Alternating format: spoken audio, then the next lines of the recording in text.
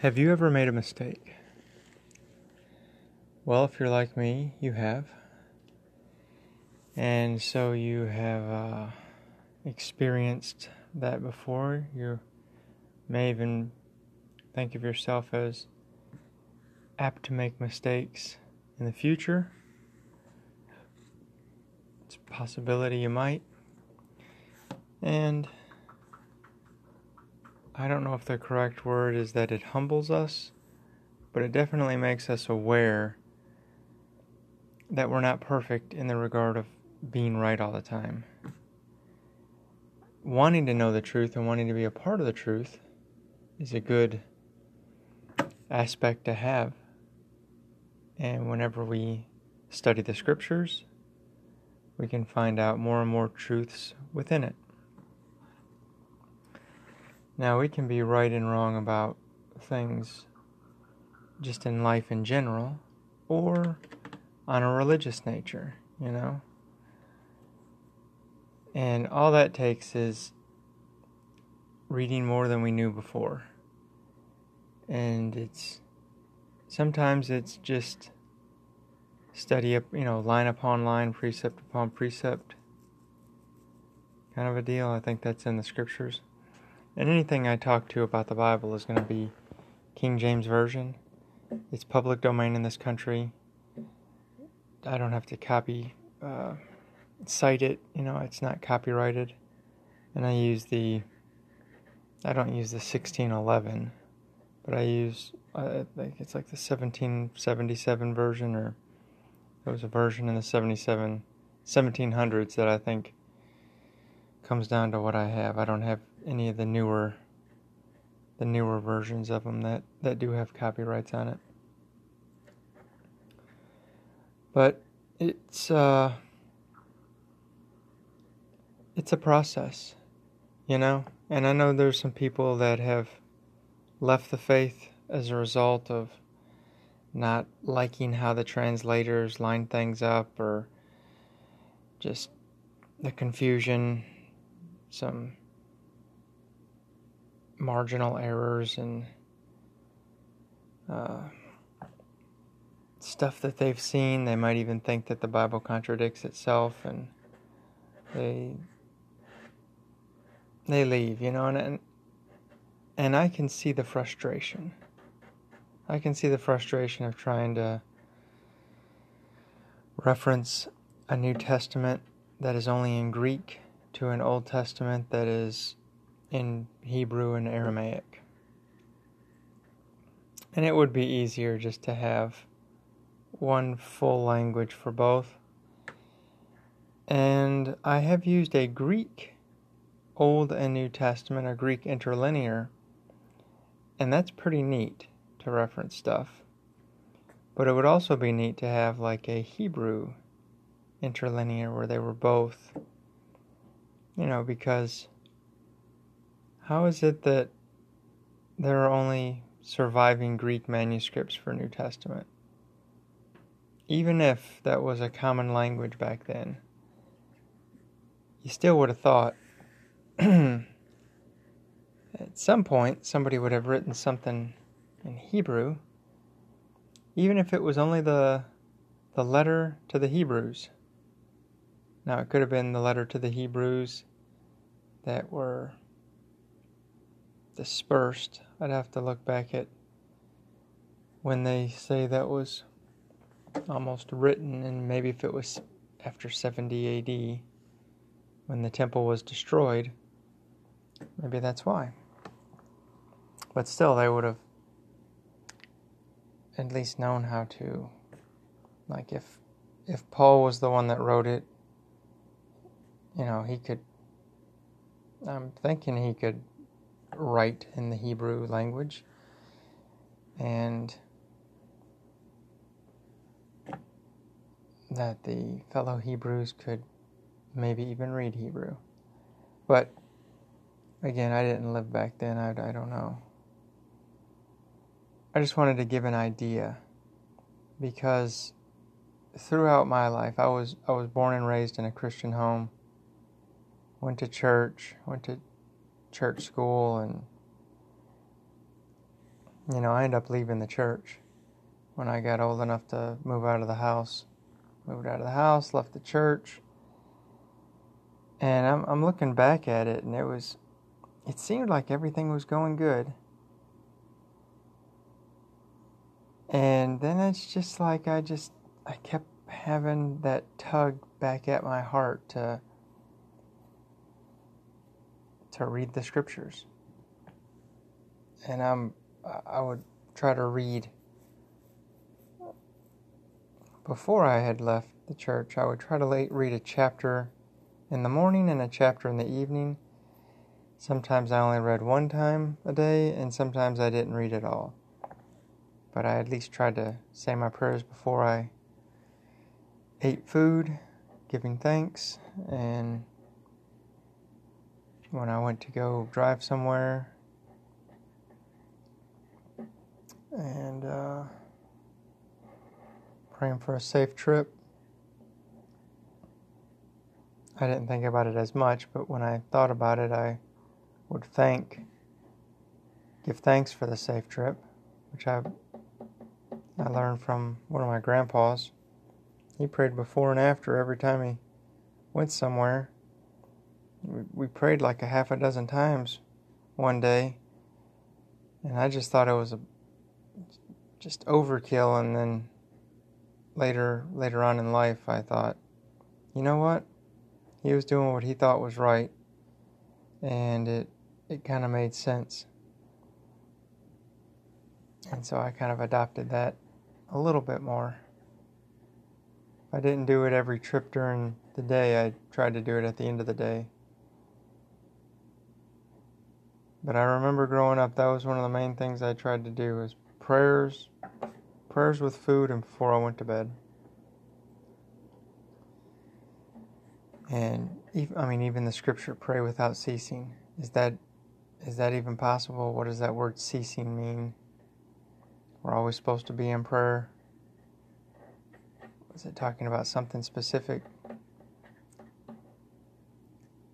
So there's questions. There's maybe nobody really thinks too much on that question, but there's a lot of questions within the faith.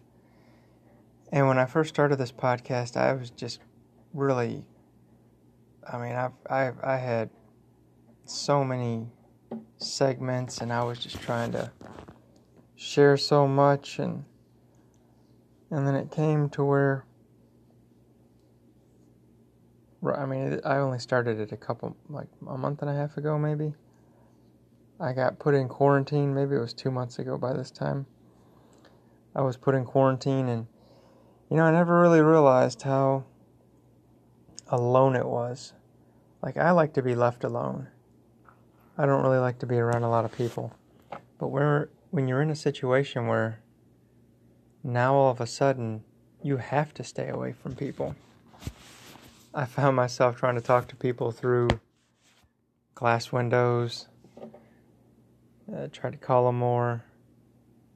I just kind of missed going to church, and I really didn't care to do any of those things before. I think once something is taken away, it kind of makes us think, maybe that was a good thing. Even though I haven't started going back to church, I did speak with someone recently who really showed their view on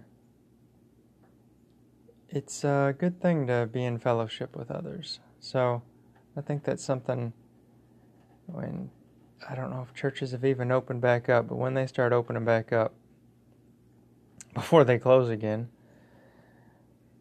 I would like to start checking that out. I used to go just to try to find a female to see if I could, find a woman to marry. And then I felt kind of guilty about just going to church for that. And I mentioned it to someone I knew. And they said, well, where else are you going to meet him? So, since I don't go to bars and clubs, and it's kind of difficult to, we're kind of told not to converse with people too much at stores, keep your distance and whatnot. So seems like when I go out in public now, what used to be the best way to meet people was just out and about, has been taken away. And really the only person I speak with is the cashier. And I mean, there have been numerous cashiers that I would have liked to have asked out over the years, but they're kind of in a position where they're the last person you see sometimes before you leave the store. And they don't have to be nice, but if they're generally a nice person, they're just kind of rounding out your shopping experience, being nice, checking things out, seeing if you got everything. Sometimes people can think, oh, hey, this person really likes me. And maybe they're just being nice. So I kind of give them a break. Like there's also, I don't try to ask out waitresses either. Because they have guys trying to ask them out all the time. Not to say that you can't ask a waitress out or that you can't ask a cashier out. I'm just saying they're providing a service, and they generally have to be, it's kind of nice for them to be nice in those positions. So, and the only reason I don't do it anymore is because I used to do it all the time. And then you got to hear, oh, I've got a boyfriend. Oh, I'm sorry. They're like, I'm sorry, I'm being nice because, they're either working off tips or they're just being nice because that's who they are. They're just being nice. They're just seeing how you're doing.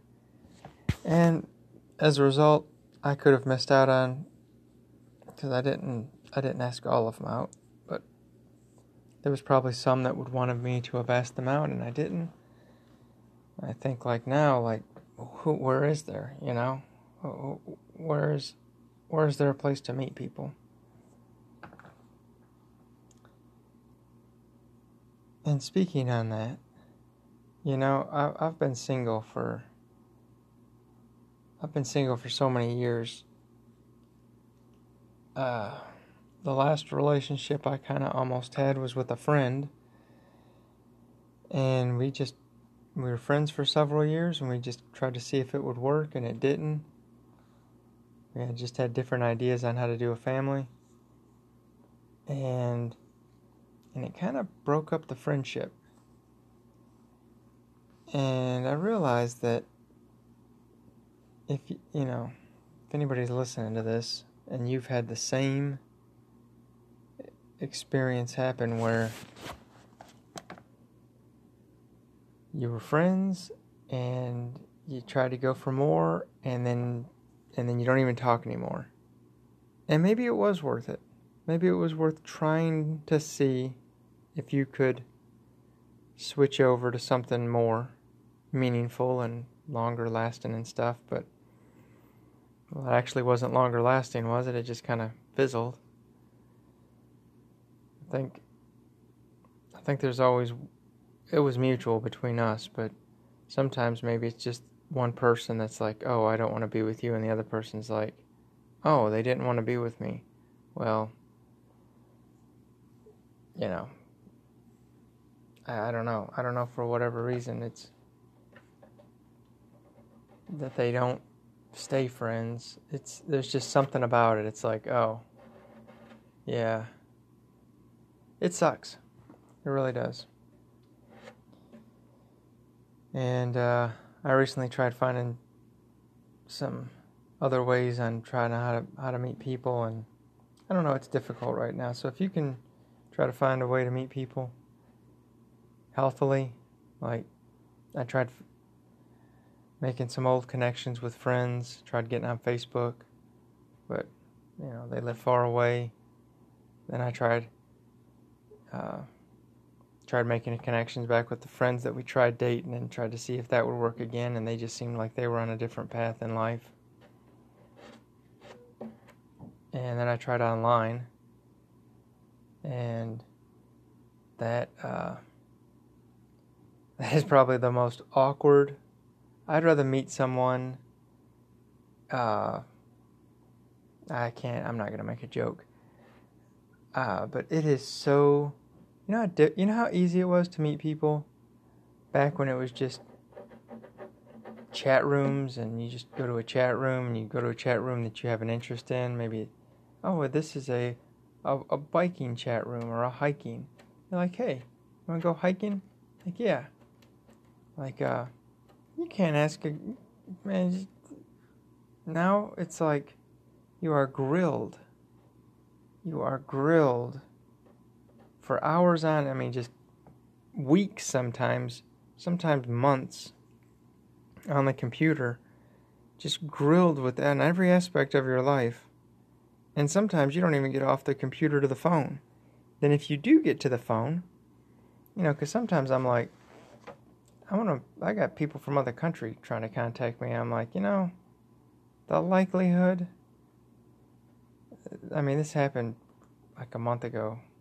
I was just thinking, the likelihood of me being able to, there was a travel ban. Maybe it was 2 months ago. I was like, there's a travel ban going on. I was like, when are we ever going to meet? I was like, they were just acting like they wanted to get married. I'm like, this has to be a scam. This doesn't even make sense. If you go to some of those smaller Christian websites, I don't know, these women are aggressive. I'm just like, who's on the other end of this? I just kept waiting for someone to ask me for money. Maybe they were legitimate. I don't know. But it's very difficult. So I go to some of the larger websites, and I can never meet anybody like within my city. They're always, not always, but several states, are just like too far to just go meet easily. And if you share those same frustrations, I've basically given up on trying to find somebody online. It is, you gotta wade through all the words. And then if you start texting, by the way, guys, if you're not good at texting and you misinterpret text, you can really ruin things. And I'm either misunderstood on the email, and I think text should only be like a one idea text at a time, like, how are you? And then you wait for a response. I'm doing good. Good. Then they might ask, how are you? And then like, what are you doing today? And you wait for a response. I find that I will give paragraphs upon paragraphs, and then when I get a response, sometimes I don't even know what the response is to. Like, oh, wait a second, I gave too many ideas. This response could be for anything. And then trying to, then I'm like, okay, I'm going to ask this question again. But then when I ask the question again, unfortunately, I put other information in there as well, and I still don't get an answer. And it can be frustrating, and I think if I'm ever in a situation like that again, first, I hope to never text somebody. Just very, very, like, especially somebody I don't know. Like, if I end up meeting somebody out and about, or at a church, if that works out. And because I find women, they like texting. They're just texting all the time. And I really don't care for it, first. And then secondly, I don't do it well. But if I saw a text going bad, like I'm not being understood, I would just call. And then there's no question.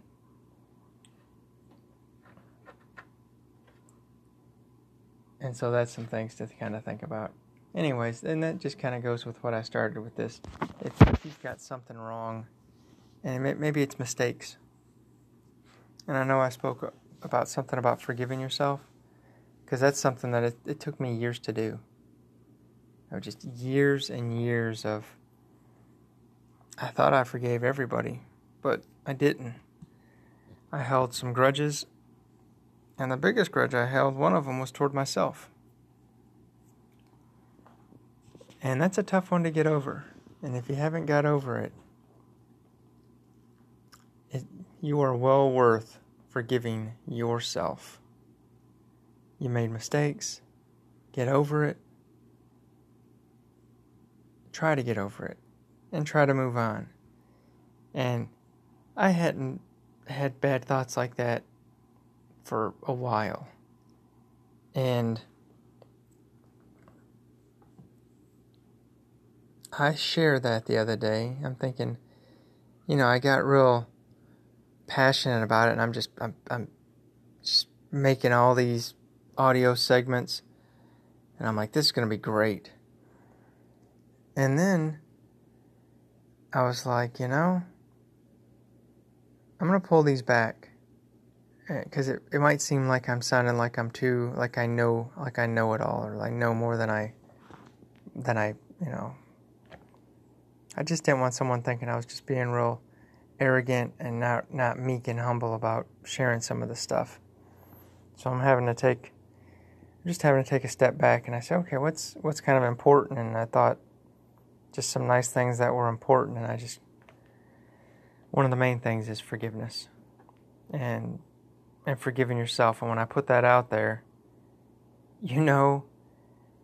I started thinking about a lot of stuff, not immediately, like it took a couple weeks, and just stuff start coming in that I start thinking like just bad about myself.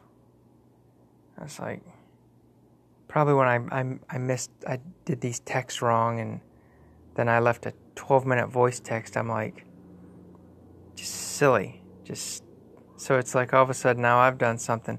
And again, I don't really text people, so whenever I blew it. Any relationship I try to start up, I mess up. Try to kindle something with an old friend, mess it up. And there's always a point in the conversation where I don't know, maybe I'm just good, maybe I'm just better single. As sad as that is, I have proven that I do not have what it takes to not only be in a relationship, but stay in one. And right now, I can't even start one up.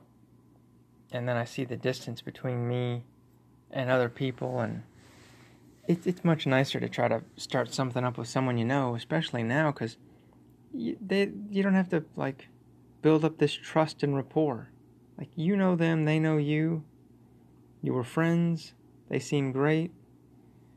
And then you find they're either on a different life path than they were when you knew them, or like with me, I try to share some religious stuff, and I don't want to be battling a woman in a relationship, and especially in a marriage, battling all this religious differences, because it's like, how are we going to raise our kids? I've learned lately, I don't say amen after my prayers. And someone might think that is just, oh, David, you're going too far. Well, guess what? It's what I'm doing. Before I say a prayer, I don't say, okay, everybody, listen up. I'm going to say the prayer. Because a lot of times, I like it. Sometimes I ask if I could say the prayer. If I'm with a group of people, I like saying the prayer. I like being able to say the blessing at someone's house. And people, they used to ask me all the time whenever I was around more people, but now that I'm not around as much people, I really don't, I don't do that too much. But I noticed I was going to pray the other day, and I thought, oh no, it's like, I really don't want them saying amen after prayer. And I said, and I didn't even say the prayer at all. And then it seemed like something said, hey, you say that prayer every time, regardless of what they say afterward. You say the prayer. Don't not say a prayer based on, because I don't want them to end it that way. And if someone is ending their prayers that way, maybe I did a study on it. I thought, just several years back, something just didn't seem quite right. I didn't know anything about it before that. I was doing a study about idolatry, and it just got to a point, I was just looking, I was like, oh wow, there's a lot of, a good friend of mine, asked me a question about Deuteronomy 4, and I didn't know the answer, and then they came back and asked me again. Like they read through the Bible, and then they start reading back through it again. Now they're at Deuteronomy, and then they call and ask me the same question. And since they had a fuller view of the scriptures at that point, and then they came back through it again, they're like, no, this is something a little bit more. And they end up reading the scriptures twice in a year. Now, that doesn't mean they understood it all, but, when you can read through, you get a glimpse of an overall theme. And one of those themes within the scripture is not to be a part of idolatry and idolatrous practices. And I looked it up. I was like, if this word is supposed to mean so be it or I agree, then I'm just going to say that at the end, like, so be it. Or if someone else is saying a prayer, I'll just say I agree. And why not use the word amen? Well, it's not a translated word, it's transliterated. And the only things that I really know transliterated words are, mostly at least, is proper names, proper nouns. And it has the aleph, mem, and the nun, if I'm pronouncing those right in Hebrew, because I'm not a linguist of the Hebrew language, but there's a false god from Egypt that can have the same spelling, or it can have the wa in there. It can have the AMWN, or it can also be spelled just AMN, depending on where they spell it and I guess when they spelled it. And it's, it means to be faithful. It comes from, it's in the Hebrew, it's in the Hebrew lexicon as the number 543. It's supposed to be from to be faithful, 539. And also like to trust or something like that is either 571 or 573. There's nothing capitalized in 571, 573, whichever one the other one is, to be faithful, or to trust. And then to be faithful, 539. And if you're not familiar with the lexicon, it's just, they're in alphabetical order and they're numbered. Just an easy reference to reference what words were translated from the language that we got it from, the King James Bible. And it's in the back of a concordance, Strong's Concordance. It's a neat way to kind of reference stuff, but when you do it, well, when I've been doing it, and then I'm like, okay, so then I'll checking this out. I'm like, where's amen at all in the Bible? And I'm seeing that it's just capitalized everywhere. And then in Hebrew 5:28, that's the Egyptian false god, or that's the Egyptian false deity. And that's the Egyptian deity that I do not want to worship. And in the King James Bible, it's not translated. And I just thought, they don't translate it. And then they put a word that looks like it comes from it. I mean, 539 looks like it could come from 528. Doesn't say it.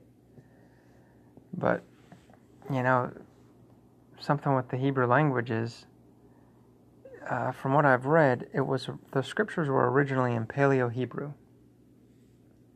I don't know, another source may say something else, but it was in an older style Hebrew form than the Hebrew it's in today. And it might be called Biblical Hebrew today, but it was not translated. there was a revision to whatever the old Hebrew typeset was. And now you got these, and apparently it happened around Ezra's time, after the Babylonian captivity. And I even read a source that they translated it in Babylon. So, they came back over. They're using the months of the year from the Babylonian zodiac. They shortened the name of Joshua to Yeshua. That's where a lot of people will say Yeshua instead of Jesus. That's just the shortened version of Yahashua or Yahashua.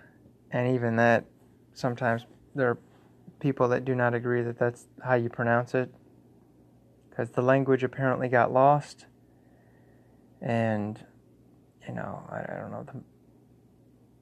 Anyways, the Hebrew language was revised to a newer type lettering. And I read somewhere online where a rabbi was saying Moses would not even be able to read his own books. And I thought, why take an original,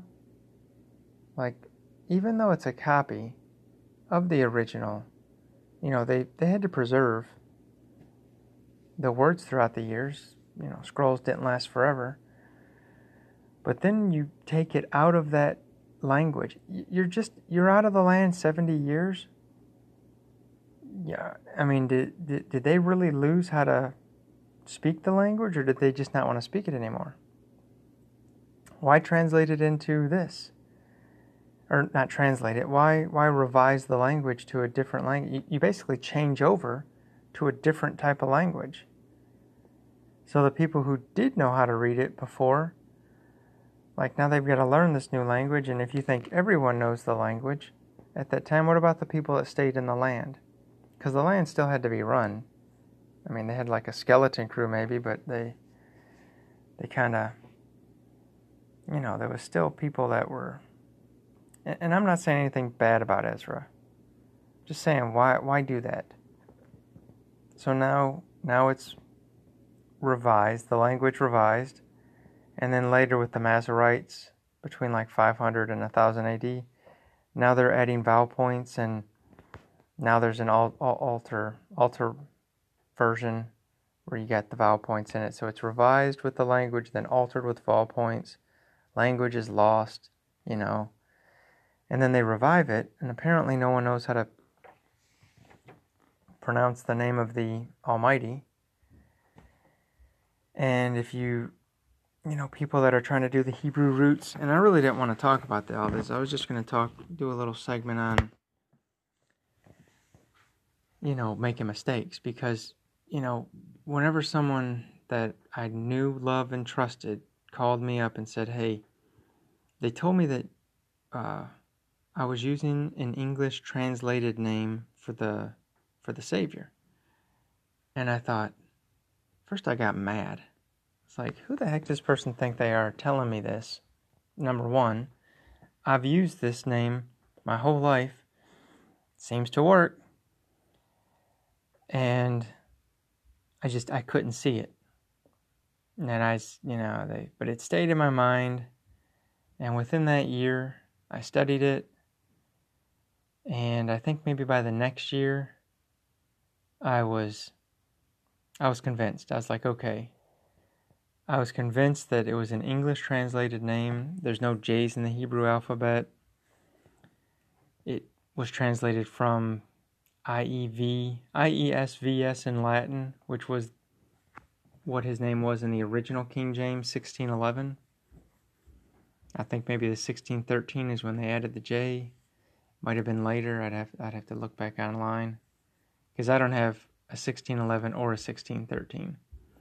But I did buy a preface, 1611 preface and cover sheet and all that stuff, and I was I have to have something that shows that. I have to have something, a physical book, and I bought one. I was well, let me just see what this is, and I found it, and I bought it, and I looked. I was I can't believe it, because I found a bunch of stuff online about it. And then before that, you look in the Greek, if you look and you reference what the New Testament, what we have as the New Testament was translated from for the King James, it was in all Greek manuscripts. So, and that word is in the lexicon, and that number is 2424. And it's Iesus. And I've thought about that. I thought, do you really got one of the apostles saying, brothers, Arkyrios, Iesus Christos?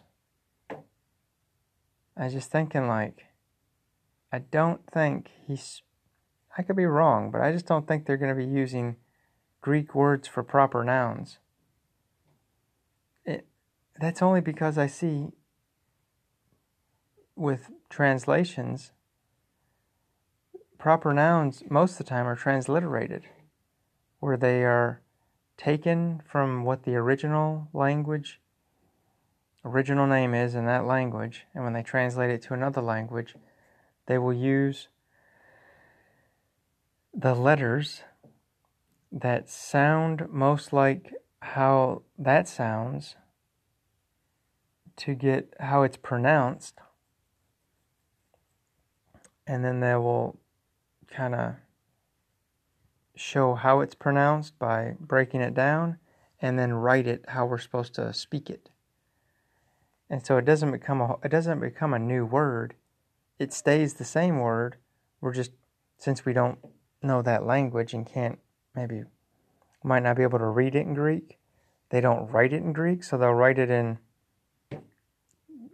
English, but they'll have, like Iesus, E-A-Zeus. I mean, that's not transliterated into English as Jesus. It sounds totally different. And I'm not sure how to even pronounce that, the Latin version of it, but this name comes from, and in the New Testament, I'm seeing that when they translated a lot of proper names to. They did do that. I don't know why. Mary is supposed to be Miriam. James or Jacob or, was Yaakov. Isaac is Isaac, maybe? I don't know. So it wasn't like Jesus was the only one that they did that to. And I just realized that. But just the path that it took when you go back and you this is Yahashua in Hebrew, which apparently that may or may not. Linguists that I've read, they don't agree that was translated, or they don't believe that that's the style that you're supposed to say it, and that is translated as Joshua. So how did the one that fought the Battle of Jericho is called Joshua and our Savior is Jesus? How do you get two different names from the same word? I don't know. That's just another thing that doesn't make sense. But there's people that will think that the translators just didn't like the Hebrews and didn't want to keep a Hebrew name, so they translated it into English. I don't know. Whether you have a regular person who is you're going to translate their name into your language. Okay, like my name's David, but in Hebrew, it's like David or Daved. It's one or the other. And it might even be pronounced with a B in other languages like Dabed.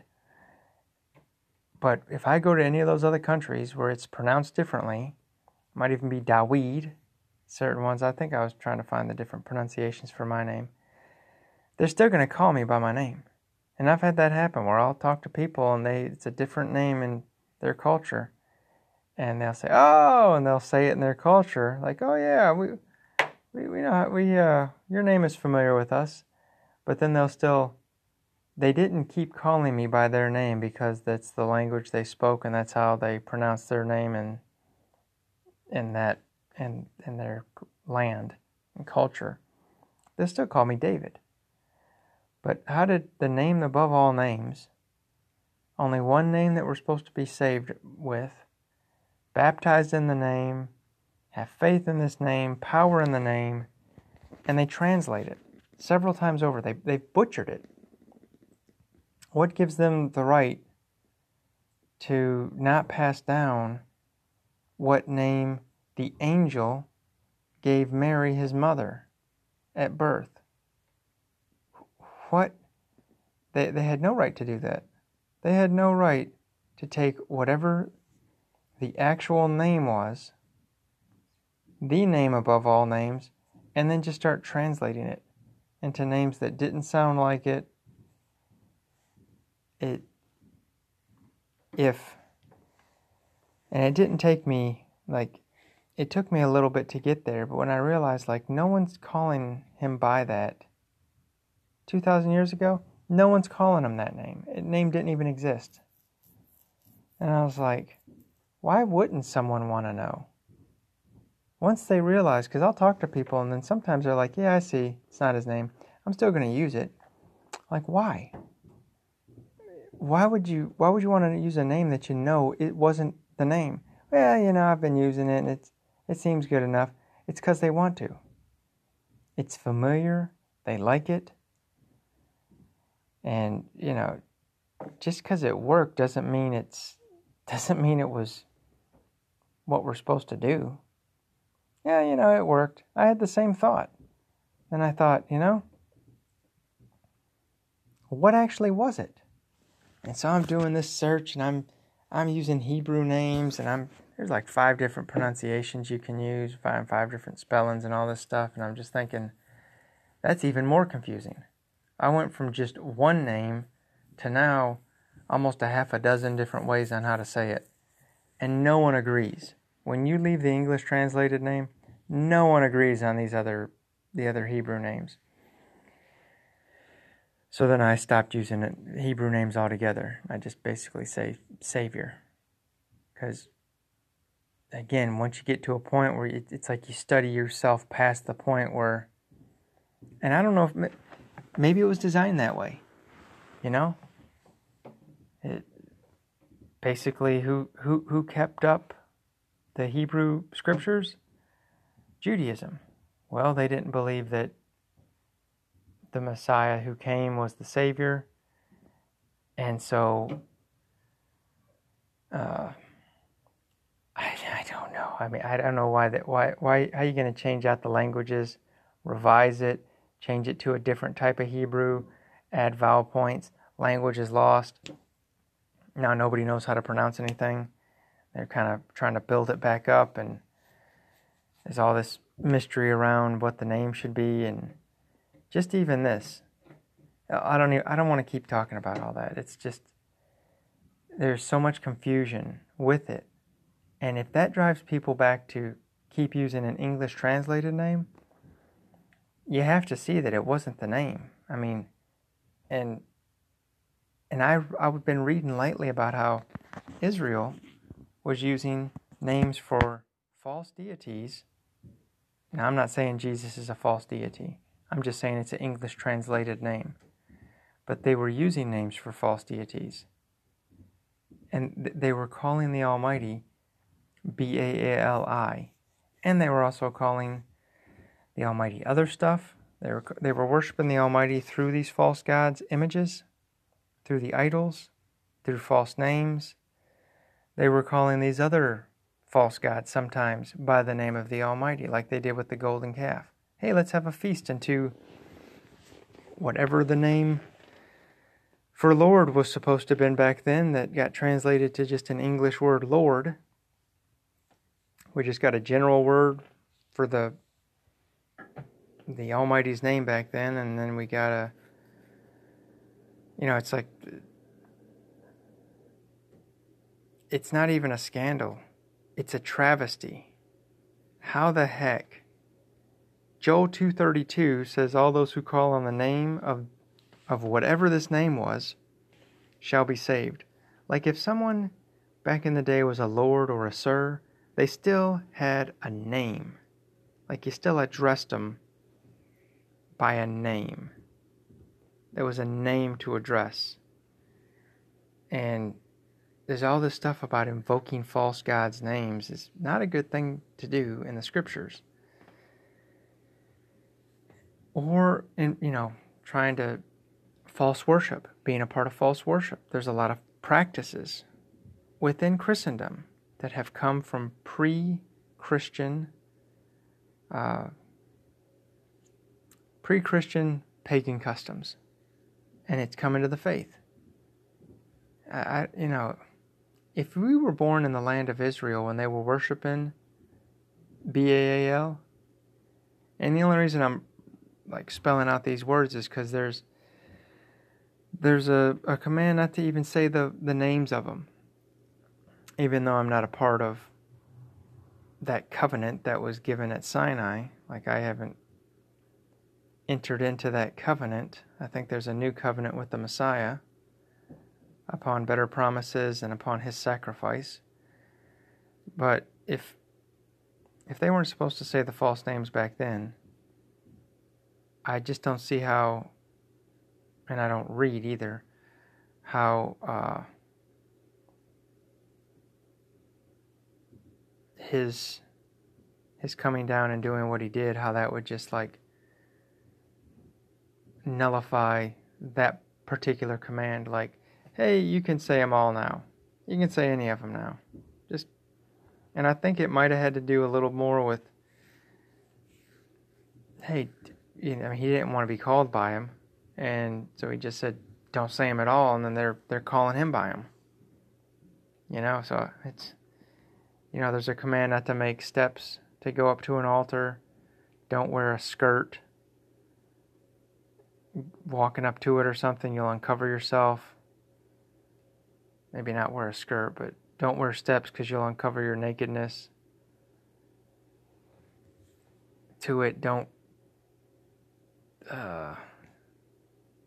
use a tool to etch out the rocks for an altar.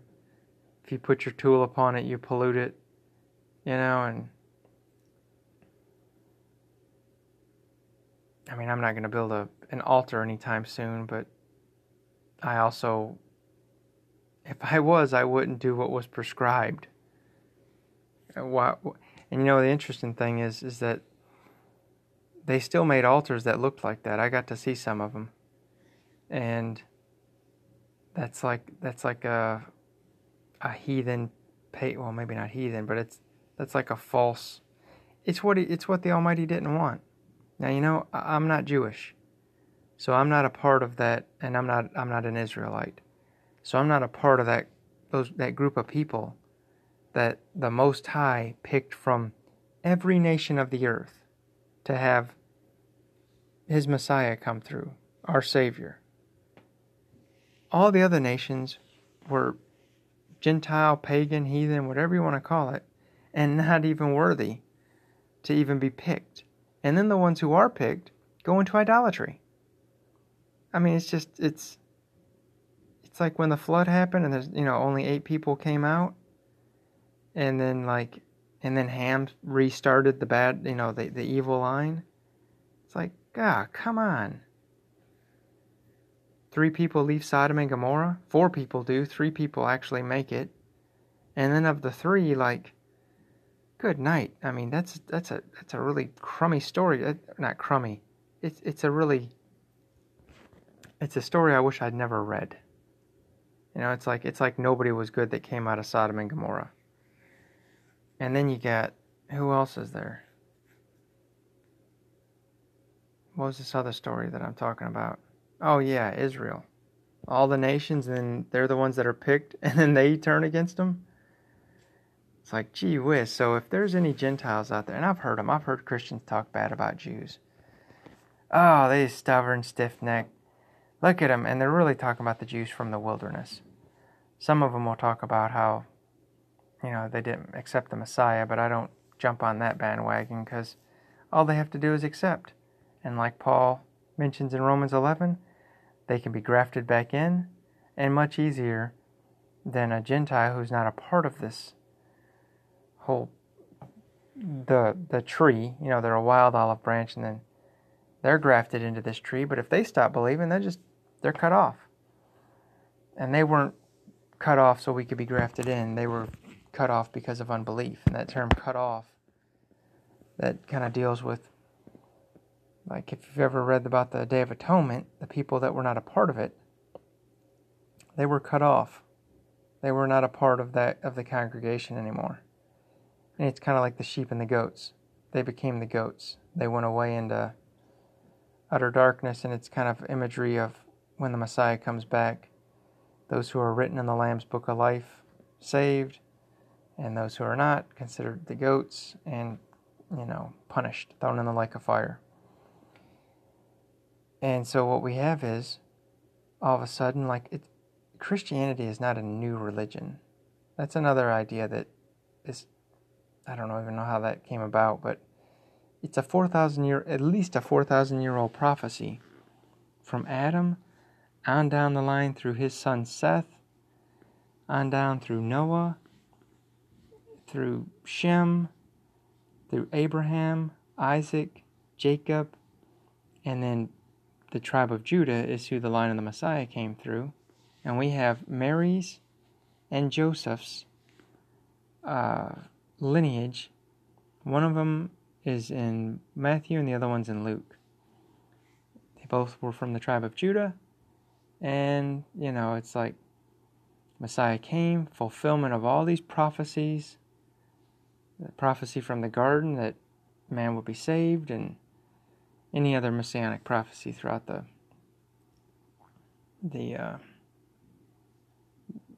scriptures. And then all of a sudden, I don't know, there's a lot of Jewish people. Who do you think the apostles were? Who do you think was a part of the early church? There's all these Jewish people that are coming into the faith. But the ones that weren't a part of the faith, that stayed within now an incomplete version of the religion, that's what it became, an incomplete version of the religion. Because the Messiah came, and the ones that did not accept, they're the ones who held the control. You can have a bunch of people, you can have every member of a church believe, every member of a synagogue believe that the Messiah came. They don't own the synagogue. And that, the Levites did. So if the whole religious community that operated the temple and all those synagogues, if they weren't converted, well, the religion stayed with them. That's the point. Like the early Christians, if you want to call them, the early Christians, like they were first called Christians at Antioch, but I don't know what they were called. They were part of the way. The people that accepted this 4,000-year-old prophecy, they didn't just take over the synagogues like, all right, we're taking over. Hey, the veil's rent in half. You don't know, no longer have to do the daily or the yearly sacrifice. This person came and, sacrificed once and for all. All those sacrifices were pointing toward the Messiah. And, he broke down the wall of partition between Jew and Gentile. All that stuff, all the ritual washings, and you have to wait to the end of the evening to be considered clean, and 60 days for a female, and 30 days for a male. For a mother, if you had a male, you were considered unclean 30 days, and if it was a female, 60 days. For whatever reason, I'm just saying that it's all this stuff that was done, sacrifice and offerings. They're done away with. The meat and drink offerings. It's just, it's done. Hebrews talks about it. If Hebrews is a false book, I have no way to know. There can be discrepancies within it that I don't like, but it's canonized. Somebody can pick and choose and just get rid of the whole Bible. You can do that. You can do whatever you want, but if you're within the faith and you believe, at least if you believe if it's a translation, even if you think it's a bad translation, you can still kind of read it and kind of figure stuff out. You can figure out what's false based on what's true. You just got to get a complete version of it. And, it's... I know I'm saying a lot of ideas here that may just seem like... And I've only mentioned like a couple from what I could say. I'm not trying to overwhelm anybody. And this isn't even new. It's not like I'm a part of I didn't like go to a school and like they said, hey, this is all stuff that is this.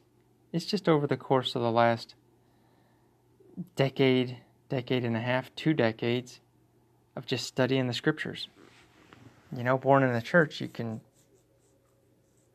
tend to read it in church school and then read it in high school, and you just keep reading it. Keep reading, and there's stuff that doesn't line up. And we're taught, hey, don't question. And, just believe and have faith. But there's stuff that, you just read, you're like, this doesn't make sense. How did this even make it in? And I know there's a lot of people, they've talked to me, I've talked with them, I'll ask them questions, they're like, yeah, I don't know. Like, I've wondered that same question myself. And then we basically come up with a little, is this a salvational issue? And when we realize it's really not, we dismiss it. We're like, yeah, we'll just focus on the message of salvation and loving others and, respecting and obeying the Almighty. And, I've mentioned stuff that when I see how Israel was not a part of true religious worship, in certain aspects when they were in idolatry, what are those aspects of idolatry? Worshiping a false image, using a false name, worshiping a false deity, which we're not within this faith. But when you're at a service and they put up a picture of Jesus, is that actually him? No one knows. I don't need to look at a picture of the Savior to feel better about myself and my faith.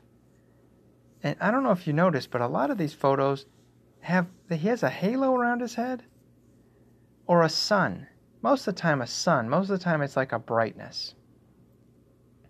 It's like a yellow sun around the Savior's head. Helios, the Hellenistic Greek god.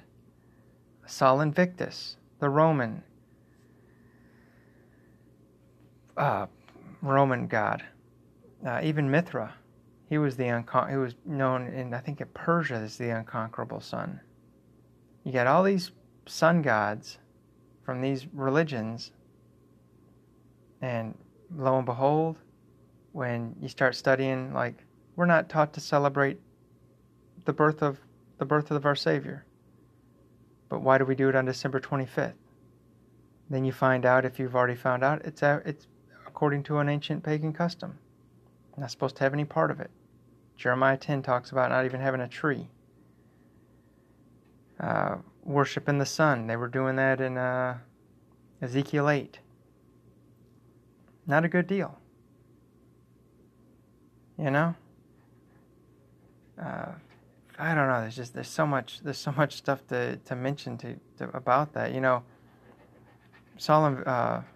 Constantine, he worshipped on the day of the sun, and I don't know how they incorporated Easter. That's a pagan holiday for the second planet, and somehow they've made it to where Christians are all worshiping on the first day of the week. Now, if you're doing that in honor of the resurrection, and you can worship the Almighty any day you want, but I'd be careful with kind of treading so much stuff with paganism that had a part of it. I would just consider studying it and seeing how all of it kind of transpired. And I'm not saying that you're worshiping any false deity, and I'm not saying anything like that. I was a part of false worship my whole life, and I just basically found this out 5 years ago, and I've been studying it, and I'm just basically having the the time to take to share it with others in the faith. And I hope it can bless you in wisdom. I ran out of time on that one, but there is a false god called Moloch or Mol, maybe EK. And there's a couple different spellings for it. And it's the bull-looking god with the man's arms and legs, and he's kind of got his arms out. He's got a fire for a stomach. People take their firstborn child and throw it into the fire. It's a sick pagan custom. It's disgusting. If you ever see a photo of it, it is just so it's an abhorrence even to look at. It's foul beyond belief when you think about these customs that was done. And if you think I'm picking on the people of Israel that did it, they're borrowing it from pagan customs. They're borrowing it from the neighborhood idolaters. So it wasn't something they made up. So warning that they weren't supposed to be a part of it, and they were a part of it, and then that's what they start doing. Amos 5 speaks of it. Acts chapter 7 speaks of it. And there's too many other verses that speak of it. But one of them, there's a command that says, do not pass your children through the fire to this particular deity. And they end up doing it. And I don't know if they just did the firstborn, because the firstborn were supposed to be separated and initially dedicated in their service to the Almighty. Pagan, idolatrous custom to this false god is totally opposite, in that instead of dedicating to service, they would I guess kill him, sacrifice him. And I can't imagine a woman carrying a child for 9 months and then just killing it. I can't imagine being a part of that, and then 9 months later, just, I don't know if the father delivered it or the mother, or they both kind of presented it to the priest, and the priest just threw it in. And you hear about these stories about these sacrifices to appease the gods. I just think they're disgusting and ridiculous.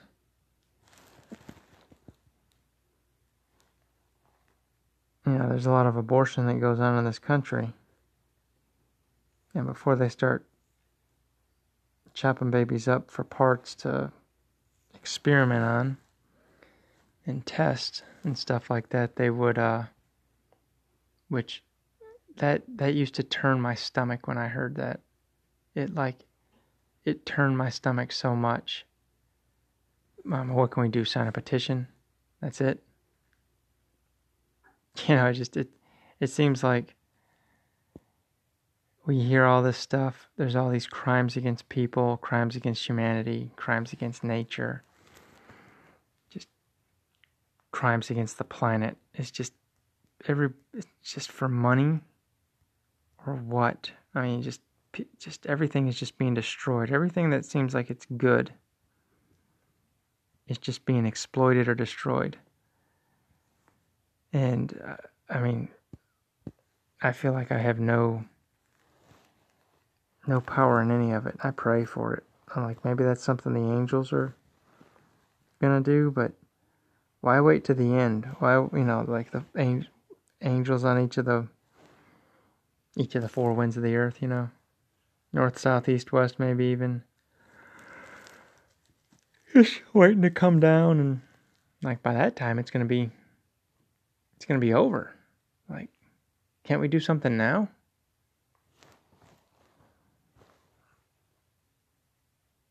Anyways, these mothers are being taught and told that the child within them is not a child. They make it to where it's not even a human. It's not a human until they're born.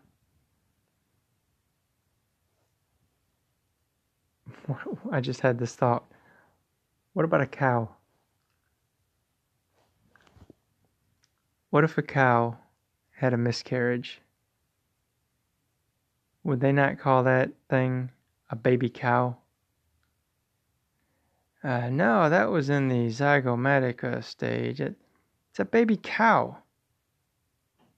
It's just like a not fully developed to be born baby cow. It's what it is. And if the child in the mother's womb, making the belly big, that is a pre-born baby. It's not born. Doesn't matter what stage it's in. Chicken egg, fish egg. You know, the process is starting that is like an unhatched chicken, unhatched fish.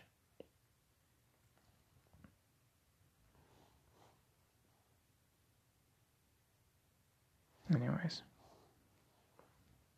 just an unborn baby.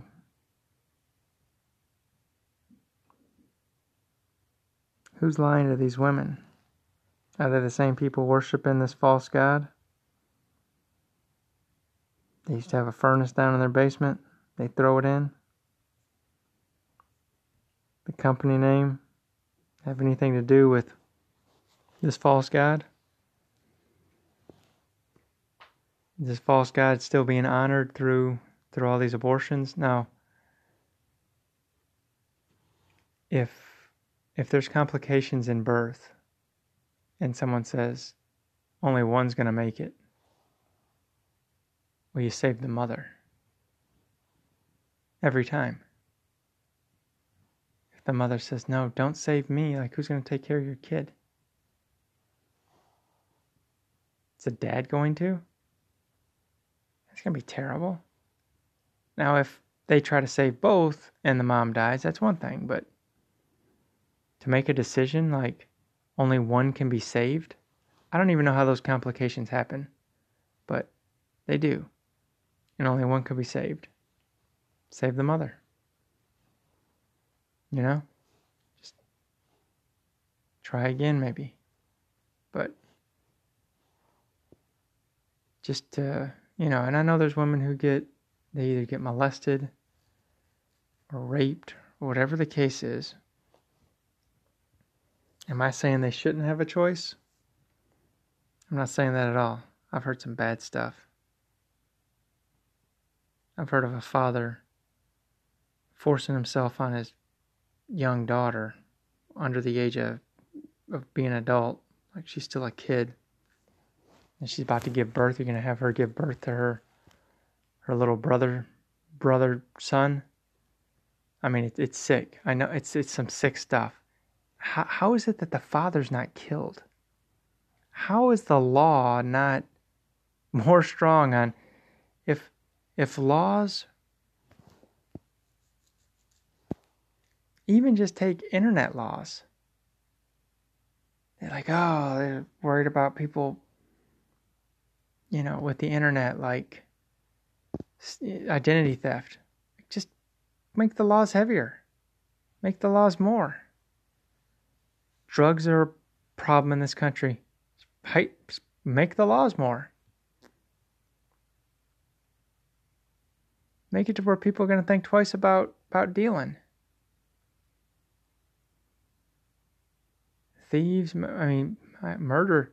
Murder's supposed to be like the worst one.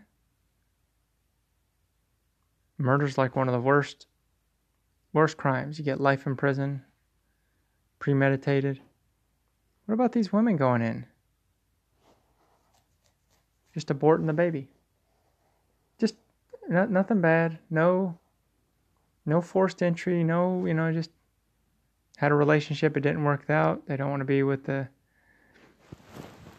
guy anymore. Or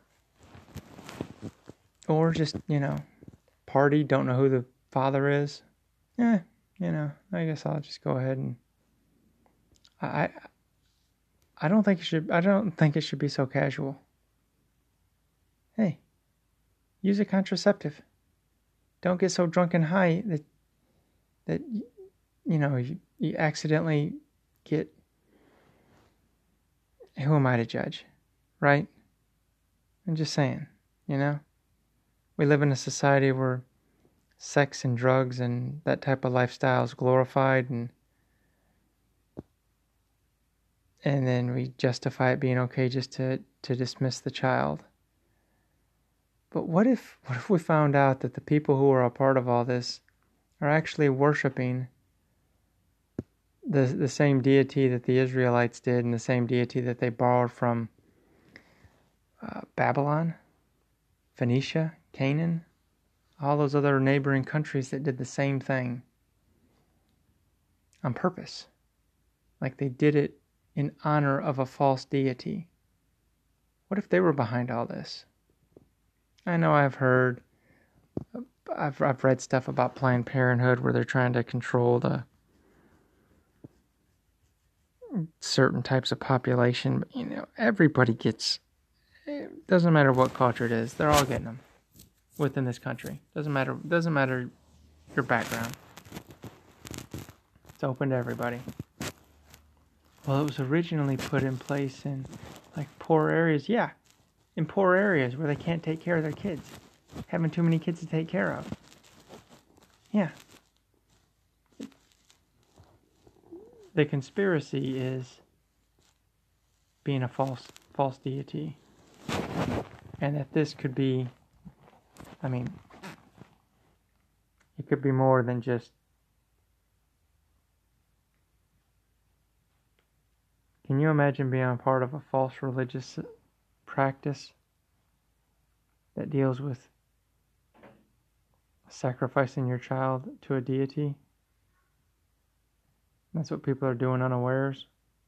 They're supporting.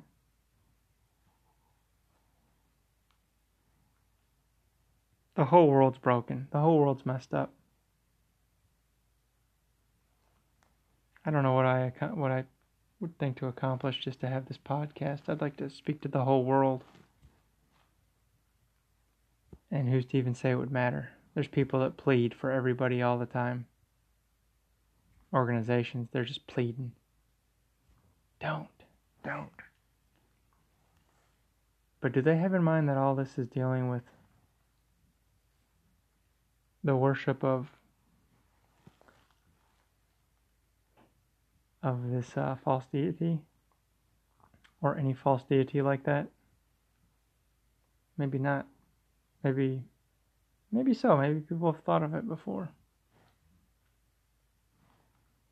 If you're a young mother and you're thinking oh man, the guy left me, I tried for a time to find a woman who was pregnant and the guy left her. Because I thought, you know what? This child's going to grow up, not have a dad, and I don't have any children. I said, I could just find a woman that, you know how difficult it is for a woman to trust again another guy?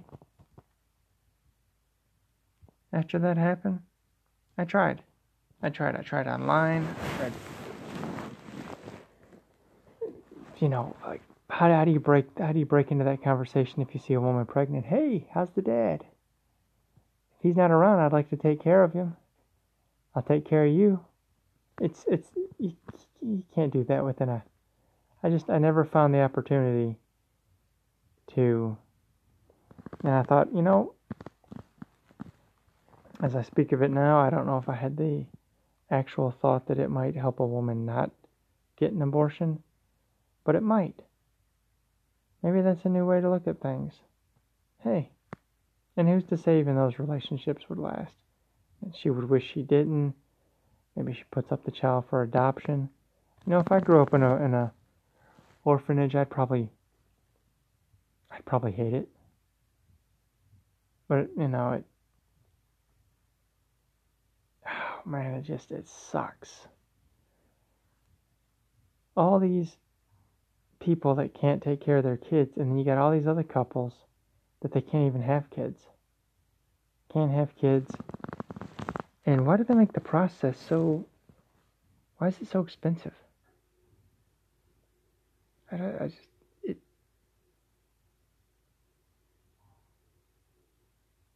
I'm reaching a point when I don't even know if I'm going to get married and have kids. I'm just like, we're not going to get married in heaven. We're not going to be given in marriage, and we're not going to get married or have kids. We're going to be like the angels. So what, all this focus,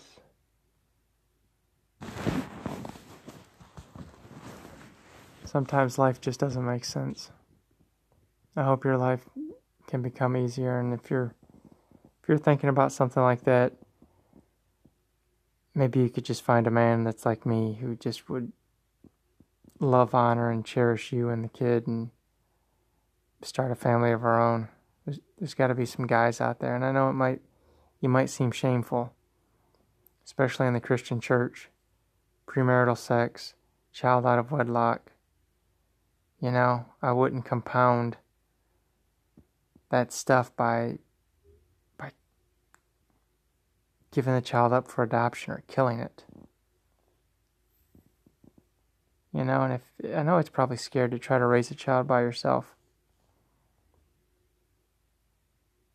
There's a bunch of good Christian guys out there that would, even maybe not even Christian, just a bunch of guys, good dudes, that would take you, accept the child, love you both. You have a family. I know that's easier said than done, but are you looking for the right guy? Are you looking for somebody that,